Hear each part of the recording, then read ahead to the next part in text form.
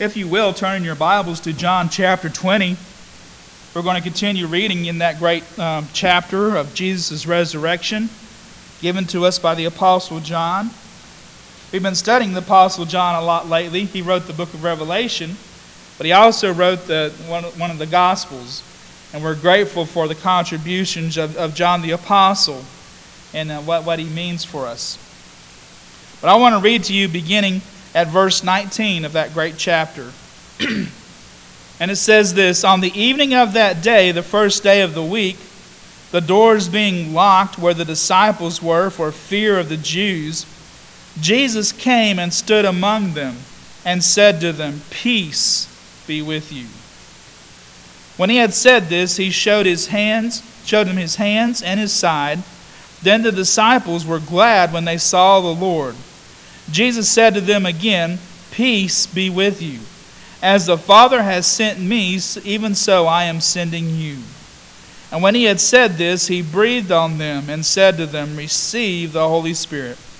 If you forgive the sins of any, they are forgiven them. If you withhold forgiveness from any, it is withheld."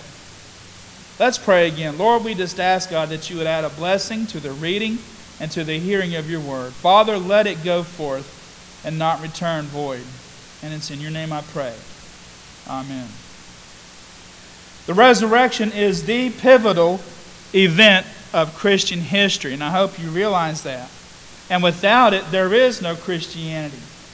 And those who claim to be Christians and yet don't believe in the resurrection believe in nothing. They don't believe in anything. You cannot say that you're a Christian and not accept the central fact of Christianity, and that is the resurrection. And because of the resurrection and because of what Christ has done, there is great meaning and purpose in life. There is great hope in life, even in the midst of sorrow. Everybody that I know, everyone that you know, wants to have some sort of sense of purpose in life. They want to feel like they belong to something. They want to feel like their life is leading to something. And without purpose, we have nothing. Purpose means that we have meaning in our life. If I know what I'm called to do, if I know what I'm supposed to do in this life, if I know how I fit in, that means that this life that we're living right now does mean something. It has great meaning. Those who believe there is no meaning in life are quick to realize that there is no purpose in life. And I think that's where we are in a lot of places today in our society. People believe that there is no meaning in life and therefore they have no purpose. And so they're going along, waiting until the day that they die.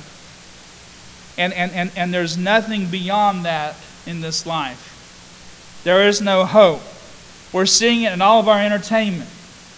I remember, and I guess I'm a nerd or a geek, but the old Star Trek series was always positive about the future of humanity and how it was going to overcome its fallacies and how we would travel to the stars and spread throughout the galaxy, and very positive hope of the future. But nowadays, it's all zombie apocalypses and annihilation, and just waiting for the meteor to come, and or waiting for this totalitarian dictator to come and just put everybody under oppression and destroy everything. It's a very the word is nihilistic vision of the future. We might say dystopian vision of the future. And it's because people aren't finding any kind of purpose or meaning to life. This is where a lot of people are today. And I think this is where the disciples were that night after Jesus had been killed and the day that they heard he rose again. But they were still hiding away with no sense of purpose because their leader had died. They thought he was going to bring them into this great new age, bringing God's kingdom to earth, and it didn't happen. And they must have felt it was all for naught. They must have felt a lot of fear. In fact, it says that they were behind closed doors. That they had shut up the door, tried to block it, tried to lock it, because they were afraid of being arrested by the Jewish leadership. Most of them had scattered when Jesus was arrested. Most of them had hidden away when he was executed. The only disciple that went all the way with Jesus was the Apostle John himself, who wrote this gospel. He was the only disciple of the 12 that was there. There were some of the women who followed Jesus, and they were believers, but there was only one of the 12, and that was John, that was there to witness what happened to Jesus. The rest had scattered, and now here they are, their great leader gone, sealed away in a tomb. And they're hiding behind locked doors because of what's going on. It's a sad, sad, sad situation. I'm sure they had lost their sense of purpose, their sense of meaning in life. But then suddenly, the room fills with light. The shadows chase away, and there appears this glorified man in the room in front of them. Now, in Luke's account of this, the other gospel writer, it says that they thought it was a ghost at first when Jesus appeared to them. But here, all of a sudden, Jesus fills the room. He comes before them, behind the locked door, and he tells them, "Peace be with you. Peace be with you." And the disciples were probably confused and worried at the sight. They had heard Peter and John telling them that they saw that Jesus was alive again. They had heard Mary's testimony, because Mary actually met with him in the garden, but they were still in disbelief, obviously, because they were still behind locked doors for fear of being arrested. But then all of a sudden here Jesus appears in the room, and he greets them in the standard way he always greeted people: "Peace be with you." And Jesus said, Look at my hands, look at my side over here. He still bears the wounds of his crucifixion in front of them. And he used that to identify himself before them. And when they saw this and they realized it, that they were amazed and they wondered about it, they said. And that they were glad when they saw this. They knew that the reports that they'd heard that Jesus was alive again were true, and not just old wives' tales, that they accused Mary of spreading old wives' tales. But here's Jesus appearing before them with all the wounds that he had suffered on the cross. The pierced side shows us that he died, because that spear pierced through to his heart and killed him. Yes, Jesus gave up his own spirit, but that was proof that he actually died on the cross. There's no way that you survive that kind of spear wound. So, you've got, everything was there. They knew that he was dead, and here he was alive before them again. Renewed sense of purpose, renewed sense of hope, renewed sense of meaning in life. And it brought the disciples together in a great and glorious way. They were glad, it says. To see the one standing there before them, the one who suffered and died for them, the one who told them that he would suffer and die at the hands of the Jewish authorities, and that he must be handed over. And he told them that I must leave this world for the Holy Spirit to come. And the disciples didn't want to hear that.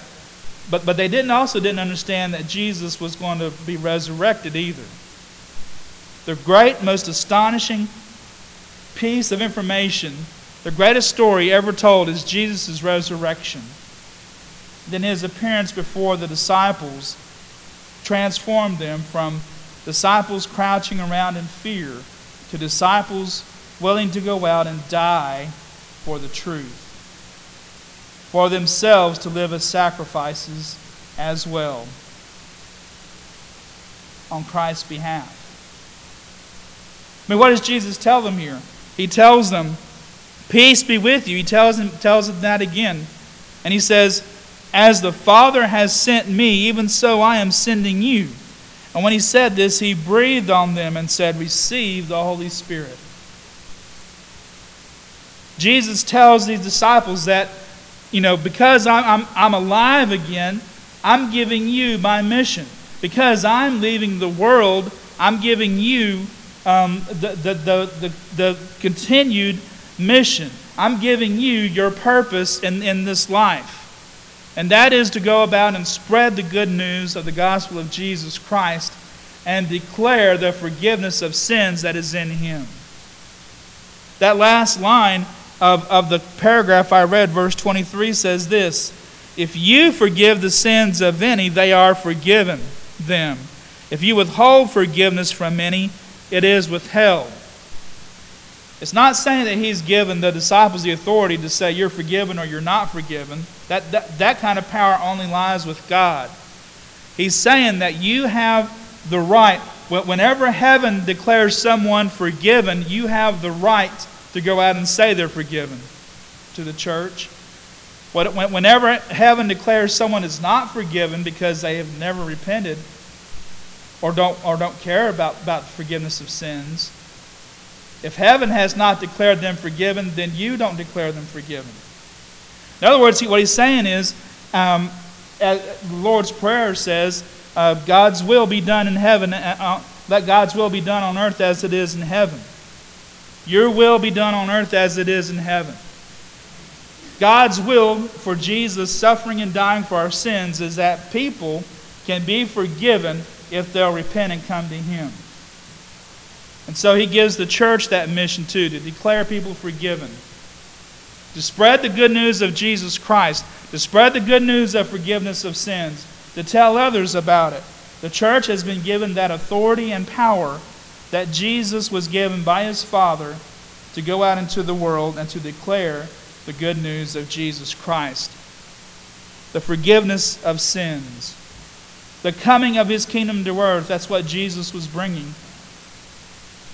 And before that kingdom would come, and before we could enter that kingdom, we had to repent of our sins and come to Jesus and seek His forgiveness. And the promise is if we do that, and we do that with a sincere heart, He will forgive us.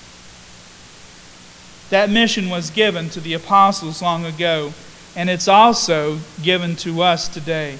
We are the apostolic succession, so to speak. We are the heirs of the apostles and what they inherited. The apostles were specially handpicked by Jesus to go out and preach the good news. But the believers also, and I think there were more believers than just the 10 disciples that were there. Remember, there's only 10 disciples at this point. It says Thomas wasn't with them when He appeared. And of course, Judas betrayed Jesus and he was gone. So there were 10 at this point in the room. But there may have been other believers in that room with them, and I believe that that's true too. In other words, the mission is not just for the pastors to go out and declare God's good news of forgiveness of sins, but it's all believers' job to go out and declare the good news of forgiveness of sins in Jesus Christ. The resurrection gives us new meaning, new purpose, because it gives us a mission. It gives us a task to do. It gives us something to fulfill. In our life, we need that sense of purpose. Maybe your job gives you a sense of purpose in life. This is what I was meant to do. Well, sometimes, jobs end and we retire when we get older. Okay, well, my job and my work is over. Now what? Sometimes we tend to look for meaning and purpose in our temporary lives. And if we look for meaning and purpose just in our temporary lives, we're going to be utterly disappointed because all things come to an end at some point. But there's one meaning and purpose that exists outside of this world, and that is to serve Jesus Christ, the eternal living God, and to fulfill His mission on earth. as the Father sent Jesus, so Jesus sends us into His world to proclaim the good news of Jesus Christ, to declare the forgiveness of sins, to declare that peace that he spoke to His disciples. Peace in our hearts, peace with God that we can have. And the Bible says that that's a peace that passes all understanding. If you're looking for purpose today, if you're looking for peace in your heart, if you're looking for meaning to this life, if you're looking for hope, Jesus' resurrection gives us all of that. Just like it gave the disciples their hope so many centuries ago, it gives us hope today. And I hope that you found that peace, that comfort, that purpose today. If you feel dejected because you feel like you have no purpose and that there is no real meaning in life, Christ gives us the meaning because He conquered death. He conquered time and space. He is outside of time and space now. He is eternal. He is over all things, and all things are moving towards Him. We've been talking the last few weeks about the book of Revelation, how Jesus is the one that stands at the end of history, and everything is moving towards Him, and everything has its fulfillment in Him. He is alive today, and He's giving us hope and meaning again. And so when we turn our lives over to Jesus Christ, even though we may feel temporarily purposeless and meaningless in our own lives, He gives us an eternal hope. He gives us a hope beyond this world. He gives us a hope beyond this life that enters into this life and gives us meaning and purpose now, even beyond this material temporal world. And if you're looking for that today, if you're missing that purpose in your life, turn to Jesus Christ, who can give you a new and eternal purpose and give you a new eternal hope that's even greater than the life we're living even right now. We don't see Him, but we can know Him, because just as He breathed His Spirit onto His disciples, later on at Pentecost, the Spirit was poured out on all believers. And all those who repent and believe the gospel receive the Holy Spirit, which is God's own presence in their lives, so that we have that communion with Him and we can know that we have meaning and purpose. It's not just a cold kind of promise given us in an ancient word here. It lives within us because when we accept Christ as our Savior, He gives us His Spirit who communes with us. And He's also given us the church, other believers to help encourage us, to give us meaning and purpose. When we talk about meaning and purpose and how that plays out in life, I mean, one of the ways that meaning and purpose plays out in our lives is that we live in self-sacrificial service to others. We're willing to do for other people. We're willing to even do without in order to help someone else. We keep giving of ourselves to other people. And that there is no greater sense of purpose or meaning than when we begin giving ourselves to other people in service to them. When we elevate other people above ourselves, when we see them as people that God loves and wants to help as well. When we see what I call the weight of glory in other people. I didn't coin that phrase. That comes from C.S. Lewis, the guy who wrote the Chronicles of Narnia. He says that, we need to be able to see the image of God in other people. And seeing the image of God means there's a weight of glory in other people that we see. Jesus' resurrection gives us this renewed sense of service to others. That's how that purpose is fulfilled. When we're talking about an application here, whenever we do something for someone out of love, whoever it may be, we're fulfilling that. We're fulfilling God's purpose that He has for us. The purpose that Christ gave us. I don't know if you remember, but on the night that before Jesus died, the first thing He did was He washed His disciples' feet. I can't think of anything more dirty than that. But Jesus did it because He wanted to show them that Yes, I'm giving you purpose. I'm giving you a mission. Here's what it looks like played out in real life. You bend down, you wash somebody else's feet. You treat them better than you treat yourselves. Jesus also said in the Sermon on the Mount, love your enemies and pray for those who persecute you. For if you love only those who love you, you're not doing anything more or less than what the Pharisees are doing. But if you love your enemies, then you'll be perfect as your Father in heaven is perfect. Love is not limited to those who love us. We must have that love for other people. And when we are willing to serve others, we fulfill that purpose and mission that Jesus gave us after His resurrection. Another way that purpose plays out is that we live in constant hope. Constant positivity. And I'm not just talking about the power of positive thinking here.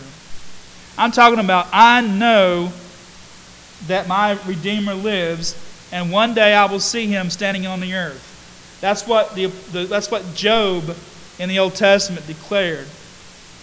If you know anything about Job, he suffered a lot in this life, didn't he? He lost his family.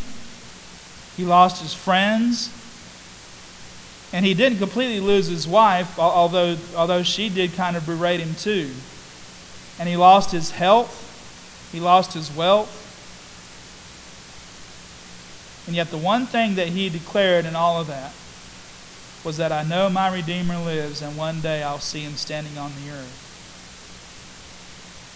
The resurrection of Jesus Christ gives us hope, and it gives us positivity. We don't have to go around moping all the time because of our lot. We don't have to go around upset all the time because of the loss of a loved one. Yes, we do mourn and grieve. But as the Apostle Paul says, we don't mourn like those who have no hope. Because the world falls into complete mourning when someone dies or disappears from this world, because we think that that's the end. We'll never see them again. We live in constant hope because we know, because of the resurrection of Jesus Christ, we will see our loved ones again. We have the promise of that through Jesus Christ. We don't have to live in constant sorrow, constant pain, constant downcast face or downcast appearance. Because of that hope in Jesus Christ and His resurrection, we know that there is something beyond my circumstances that I can hold on to in faith, a sure anchor for the soul. And therefore I can live above these circumstances. I've seen many believers who go through the most horrible things, and yet they're willing to say, the Lord giveth and the Lord taketh away, blessed be the name of the Lord. That's because of the hope that is in Jesus Christ. That's because of the hope in the resurrection. We can always live in hope. Doesn't mean that we're always happy, but it means we have a constant hope in Jesus that keeps us grounded and keeps us pushing forward, and not to be pulled down by the things that would destroy us. The other thing it helps us to do is when one lost person who does not know Jesus Christ comes to Him, we celebrate with them without judgment, declaring the forgiveness of sins.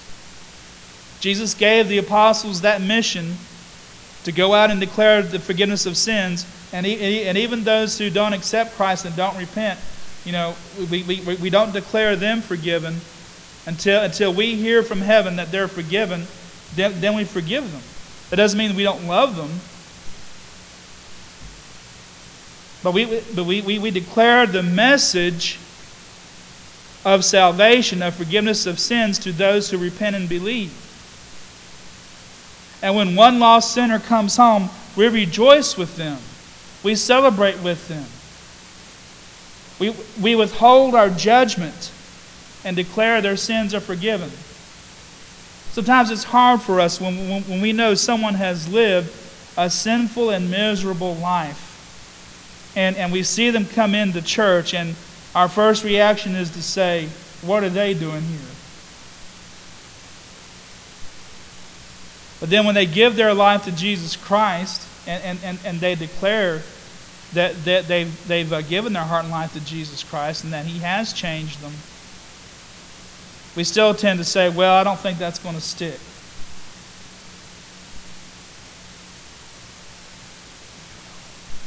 We forget the power that Christ can do to change a person's life. If Jesus Christ can raise from the dead, if He can move from being dead to being alive again, and display that kind of power, and that's a transformational power, by the way, He can do the same kind of transformational power in anyone who is lost and does not know Jesus Christ. Because the power of the gospel is the power of transformation. And if we ask Him, Lord, forgive me of my sins, He will forgive you, and He will transform you by the power of His resurrection. Through the Holy Spirit. The Spirit is the gift that Jesus has given us. He ascended into heaven and sits at the right hand of the Father and mediates for us even now. But He gave us the Holy Spirit to dwell in believers so that we can know and have God's presence in our lives. And it's that presence that transforms us. With the same kind of resurrection power that rose Christ from physical death, that same resurrection power raises those who are lost from their spiritual death to awaken to a new reality in Jesus Christ, a new life in Him. Old things have passed away. Behold, everything has become new. The slate has been cleared, and a new life can begin. That's why we call it being born again. The power of the resurrection. And so that means then, if we believe in the power of the resurrection, then we have to believe in the power of a transformed life. And someone who gives our hearts and lives to Jesus Christ, we need to recognize that and celebrate it. Celebrate their forgiveness. Celebrate their new life in Him. And remove our negativity and judgmentalism from our own hearts and minds. And therefore we have to believe in the power of that resurrection. If we're going to declare that there is forgiveness of sins in Jesus Christ and there is a new life in Him, we have to believe that there is a resurrection in order to proclaim that to people. If we believe in the resurrection, then we have the best news in the history of the world. And we go about to those who don't know Jesus and tell them, not just that they're sinful, rotten people, because I can tell you this, with God it's an even playing field. All have sinned and fall short of the glory of God. His offer of salvation is for all people. And so we have the best news in the history of the world to go out and tell those who are lost, who don't know Him, that there is forgiveness, there is transformation, there is hope, there is meaning and purpose in life. And so we have a golden opportunity to go out into our world and help people. I can tell you that right now in our society, it's not being talked about a whole lot in the news, but after all these lockdowns, some of these suicide prevention numbers have given statistics. There's about an 800% increase in the number of calls they got throughout this pandemic, and it's still ongoing. It hasn't quite slacked up yet, maybe a little bit. And it affects young women more so than it does men right now, these thoughts of suicide because of all this being locked down and because of the coronavirus and all this, all the deaths that happened. We have a golden opportunity as believers to give them hope in the salvation that is in Jesus Christ. His resurrection changes the world. It changes us, and it helps us to declare that change to other people. And I hope that that's your great hope today. I hope your hope is in Jesus Christ. And I hope that you're trusting in Him. And I hope that you are declaring His gospel to other people. Let's stand.